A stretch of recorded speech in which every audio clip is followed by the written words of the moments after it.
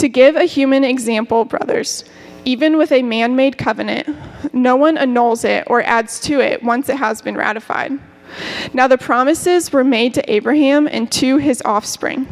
It does not say, and to offsprings, referring to many, but referring to one, and to your offspring, who is Christ. This is what I mean. The law, which came 430 years afterward, does not annul a covenant previously ratified by God, so as to make the promise void. For if the inheritance comes by the law, it no longer comes by promise. But God gave it to Abraham by a promise. Why then the law? It was added because of transgressions, until the offspring should come, to whom the promise had been made, and it was put in place through angels by an intermediary. Now an intermediary implies more than one, but God is one. Is the law then contrary to the promises of God? Certainly not. For if a law had been given that could give life, then righteousness would indeed be by the law. But the scripture imprisoned everything under sin, so that the promise by faith in Jesus Christ might be given to those who believe. Now before faith came, we were held captive under the law, imprisoned until the coming faith would be revealed. So then, the law was our guardian until Christ came, in order that we might be justified by faith. But now that faith has come, we are no longer under a guardian. I'm going to invite Kevin on up here as we pray. Father, we thank you for your promises, and we thank you for Christ who fulfills your promises. We know that we can do nothing to prove ourselves worthy, and we thank you for your grace that is so undeserved. And I just ask that you speak through Kevin today, and that you would penetrate our hearts with your truth, and that you would help us to trust in your goodness and in your faithfulness. Amen.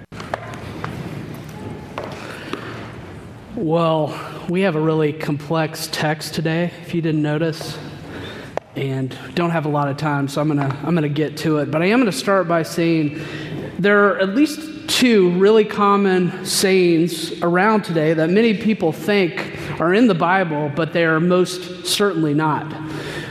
One of these is, God won't give you more than you can handle.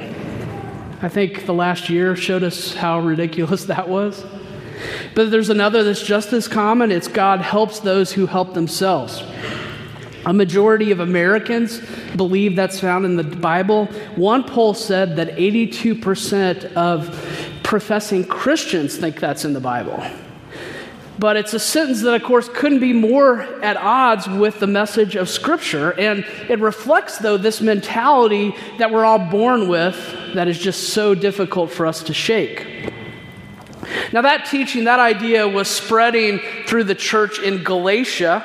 The gospel had changed the lives of many people in that city, but false teachers had weaseled their way into their midst, and they were misleading these believers. And they were basically saying, if you really want to follow Jesus, you also have to obey the teachings of Moses. You have to first live out what our prophet says. And they were taking those words, the Old Testament law, and they were twisting them into something that they were never intended to be. Paul writes this letter to wake up this Galatian church, to tell them that the law was never meant to function in this way, and that their real hope, their only hope, was found in the promise of God and in Jesus Christ alone. And that's where I think our Lord wants to bring us today as well. But before we head there, we need to remember what two big themes that we see in this passage refer to. So going back to the beginning of the Bible, after rejecting him as king, God's people strayed. When they got to their lowest, God sent a big flood, right? When they tried to lift themselves up to the heights, build this big tower, God cut them down to size, and he could have just washed his hands and walked away. But instead, he chose to approach this man in a Middle Eastern desert and promise him a great massive land, and with that, a massive amount of descendants. And through that offspring, through that land, God said that he would bless the entire earth. So the Lord made a promise, and he made it to this man named Abraham. Well, his children became a nation, eventually called Israel. And to that nation, as they approached the land that he had promised, God gave them the law through his servant Moses. He gave the 10 Commandments, plus some regulations about how to live as a people and how to worship as a people. Here in Galatians, Paul's referring in this passage to both of those gifts of God. He says something about the promise and something about the law. First, he says the promise remains. Here's what seems to be the logic of those teachers who had infiltrated that Galatian church. Yeah, Abraham, he did receive a promise from God. It's certainly relevant in some way. Yeah, but God also gave Moses laws after the fact, and so we still have to keep them. Paul, again, he's writing to refute that misunderstanding, and in the process, he's reminding them and us of a couple of things. The law, first, doesn't void the promise. The apostle says in verse 15 that things don't work that way in real life. You can't just add a page or slap an amendment on the end and undermine everything the first agreement had said. No, he says in verse 17 that the law given to Moses many years after cannot annul that first agreement. The promise remains. So whatever the law means, and he'll get back to that, the promise has not been done away with. The law does not void the promise. This promise, second, though, pointed ahead to Jesus. I'm a bit of a grammar geek, and apparently so was Paul. In verse 16, he points to the fact that the word in the Old Testament book of Genesis is singular. He says it's not offsprings, but offspring. Now he knows, the Galatians did, we know that the singular use of the word offspring could still refer to all of Abraham's descendants, but Paul is reminding them and us that it didn't just refer to that. It didn't primarily refer to that. The promise ultimately pointed to one descendant, singular, Jesus Christ. He's the true offspring that Abraham was promised. And beyond that, the true children of Abraham aren't those of the physical offspring Israel. They're all of those connected to Jesus by faith. The promise, it pointed ahead to Jesus. Well, here's why this is so important. It's not just that the promise remains. The promise has come in Jesus Christ. It's been fulfilled. The whole point of what God was talking about had arrived in history in Christ and his offspring. Not too long ago, the vaccine first came to Columbia, and most of us were pretty excited about that. You know, we were counting the days until our appointment. Now that things are starting to return to some kind of normal, we couldn't imagine going back to before that time. Tom Schreiner says to submit to circumcision, which is his way of saying the law, to submit to circumcision turns back the clock in salvation history. So he says, why would we go back to the law? Why would we go back to that old way when the promise is here? To this promise that comes by faith, that's not by works, that's a gift of grace. Something that came before and has now come, and it's here. It stands far better than the law. So Paul first says the promise remains. Over the past several years, getting around our city has grown much easier thanks to a marvel of civil engineering. I'm sorry to interrupt this message with a public service announcement. What's this marvel? The roundabout. The roundabout. But here's a problem. Many of our citizens don't appreciate their glory, and even more have no idea what to do with the thing. Now, we've seen, or some of us have seen, the most egregious errors where someone will come to that and they'll turn to the left and drive headfirst into traffic, nearly causing a multi-car pileup. That happens, but those are more rare. Far more common is this mistake.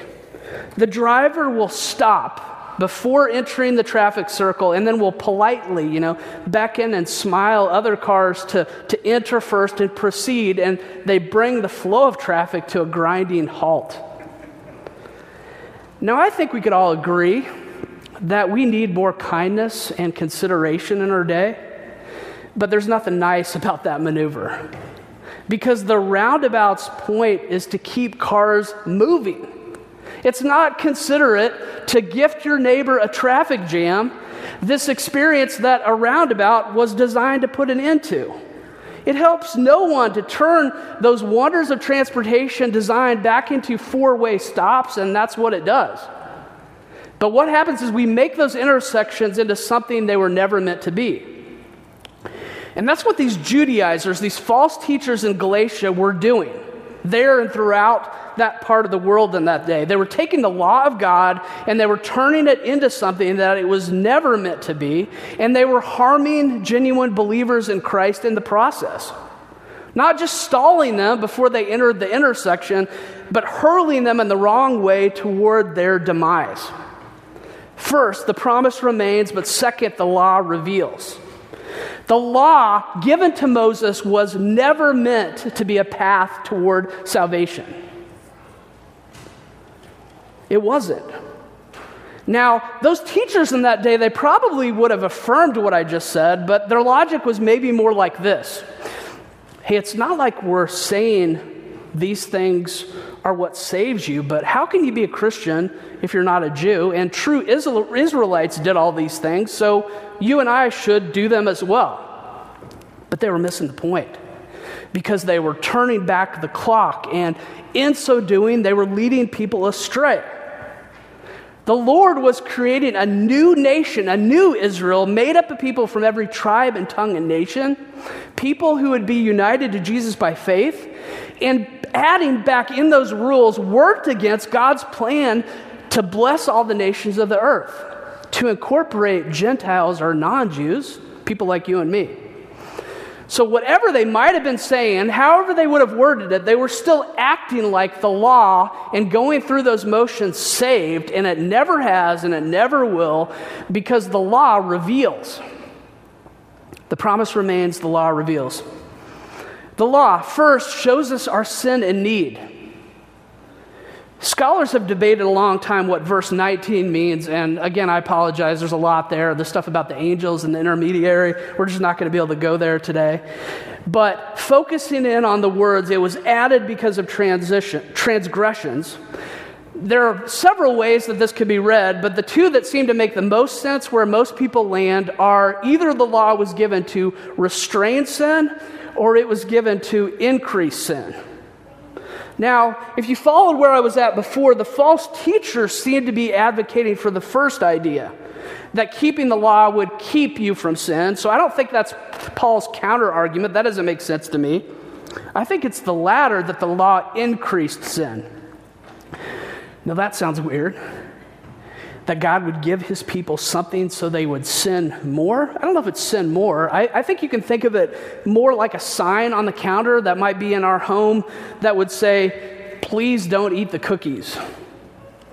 You weren't a good person before the sign, but that sign really makes you want to eat the cookies, right? And shows you how bad of a person you are and how much you need a Savior. The law is like this spotlight that shines in someone's face, showing all of our wrinkles, all of our blemishes. It reveals who we truly are, and that's someone who needs help. Romans 5:20 puts it this way: now the law came in to increase the trespass, but where sin increased, grace abounded all the more. There was this Jewish proverb in that day that may still be used today that goes like this: the more Torah, that's the Hebrew word for law, the more Torah, the more life. The more Torah, the more life. Verse 21 of Galatians 3 seems to say the exact opposite of that. Paul says that the law could never have resulted in life. And God gave it primarily to show us how sinful we were and how much we needed his abounding grace. Still on the law here. The law, second, guides us to faith and family. The apostle here gives a couple of illustrations in this passage to tell us further what the point of the law was. The first, verses 22 and 23. Paul speaks of the law and all of God's word acting like a prison guard, pushing us into the cell, locking the gate behind us, and showing us just how much we were under the power of sin and just how much we needed help being freed from it. We're entrapped by sin, we're in bondage to it. The law functions in that way. The second illustration is found in verses 24 and 25. In those days, families would have household slaves who'd function as guardians over their children. They were less like teachers and more like nannies, and they'd care for the children. They would keep watch over them, but they would only remain doing that until the children reached maturity. Paul's point seems to be this: the law functioned for one period of time, kind of like this guardian, and that was it. It wasn't needed after the promise had come. It did its job. It guided us to faith, not in ourselves, but in Christ, the one who would set us free from our bondage, get us out of the prison that is sin, to guide us to faith, but also guide us toward family. Verse 26. Right after what Hannah read is a beautiful verse. For in Christ Jesus, you are all sons of God through faith. And we'll deal with that verse more the next time we're in Galatians. We're no longer under the custody of the guardian. We're now free. We're adults. And this says we're even sons. Now, don't read that as a sexist statement. It applies to us, those who believe, whether we're male or female. In that day, many people were sexist, right? That's what the culture was. There's a lot more work that needs to be done, but we've made progress because, I would argue, of the Christian worldview. But only back then, did sons have the rights. They were the ones that did. Only they got the inheritance. But by faith in Christ, we now all have those privileges. That's the promise that God was talking about back to Abraham. That we'd be a part of God's family, that we would be children of Abraham by faith, that we would inherit not just this parcel of land in the Middle East, but a new heavens and a new earth with and because of Jesus Christ. But we would only get to that point. We'd only get to the promise by understanding what the law was about. And it wasn't meant to bring about those promises, but rather to show us how much help we needed to get there.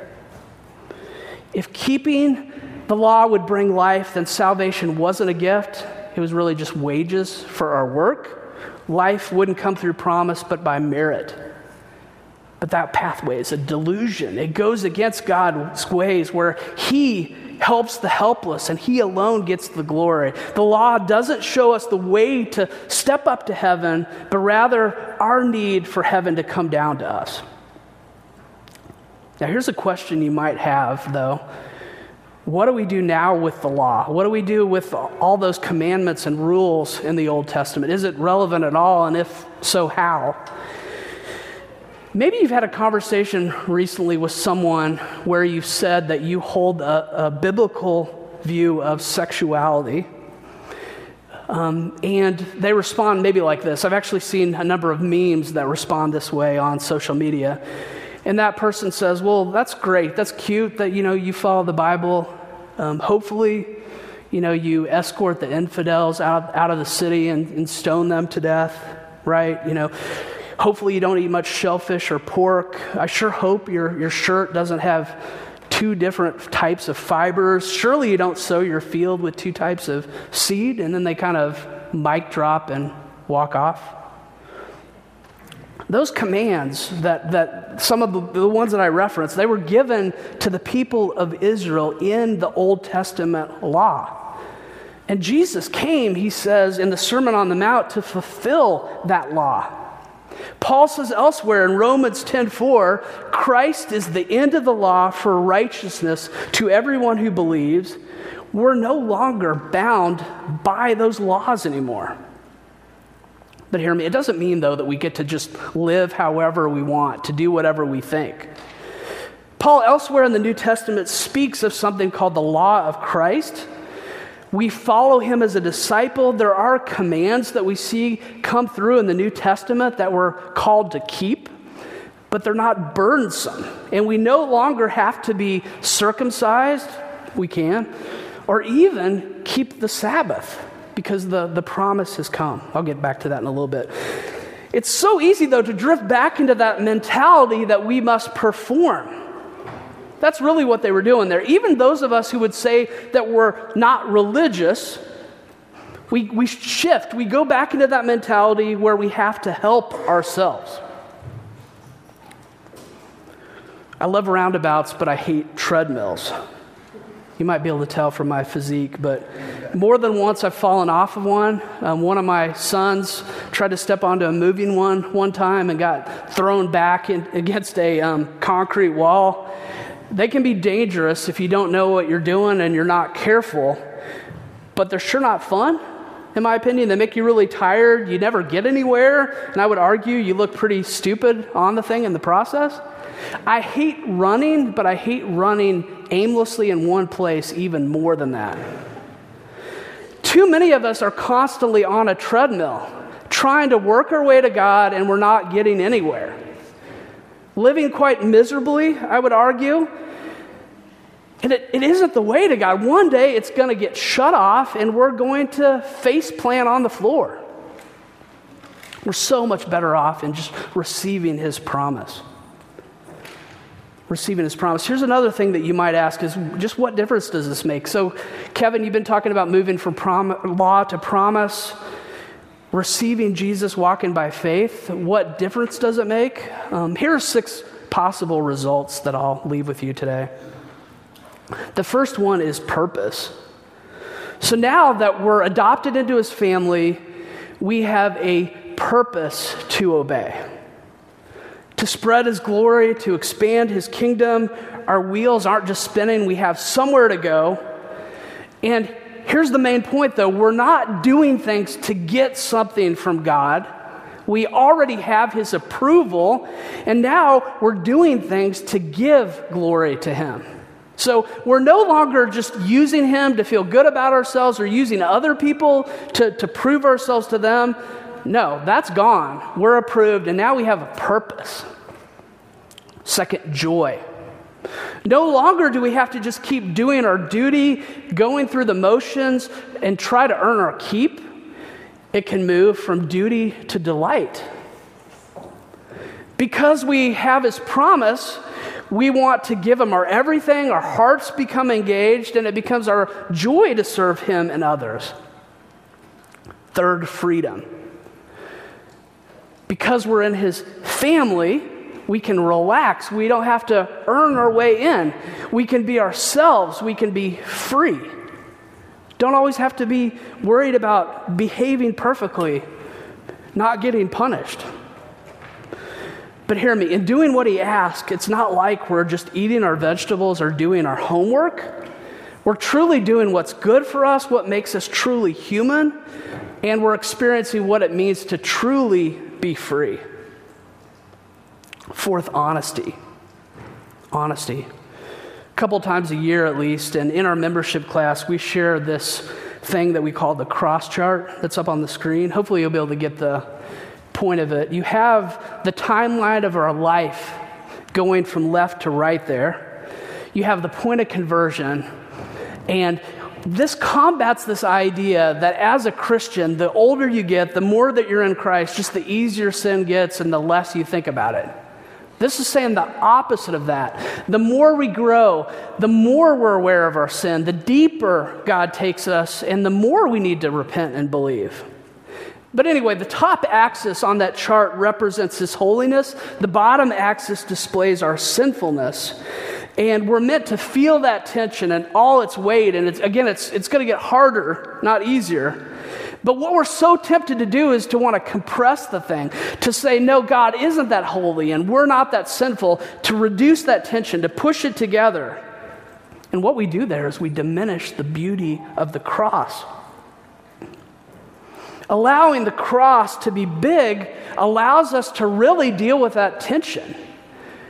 And we don't have to prove to God or others that we're awesome or worthy. We can just be honest. It doesn't mean that we want to stay there, but we can be real with one another. Fifth, kindness. Think about how we can apply that chart to others well or poorly.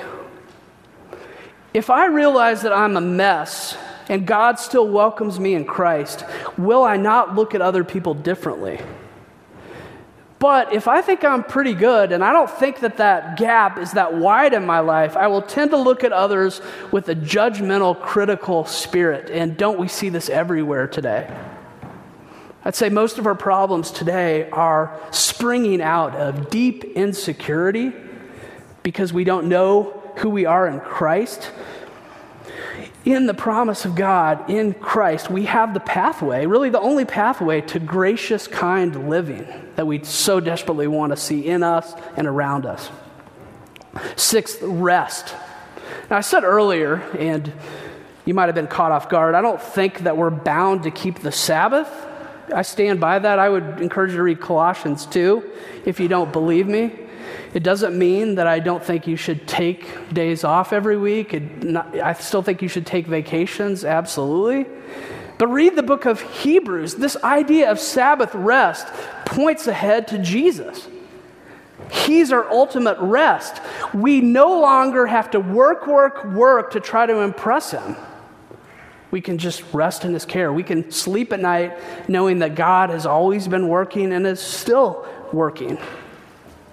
The message of the Bible isn't do, it's done. It's not get or done. It is finished. And if we believe that, we can sleep at night. We can rest. So, Karis, I know we've gone through a lot here, but COVID has been really tough. Right? And if you're like me, you've beaten yourself up. You've seen yourself at your worst. You haven't liked what you've seen. But I want you to hear the gospel. I want you to hear the good news. Because God is gracious, we don't have to prove ourselves. We have his promise. It comes by his grace. It's a gift. We don't have to earn it. We don't have to work hard to keep it. We can jump off the performance treadmill. And not only is that the way back to life, it's the way back to progress of any kind in the Christian life, because then we can get back to running free in his grace. Only Jesus frees us from that performance treadmill. God doesn't help those who help themselves. He helps those who can't. The law was meant to show us we couldn't do it and guide us back to the promise. So let's cling to that promise together. Let's pray.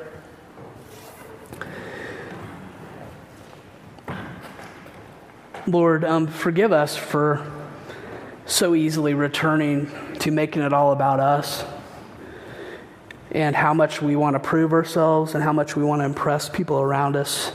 Forgive us for that, Lord.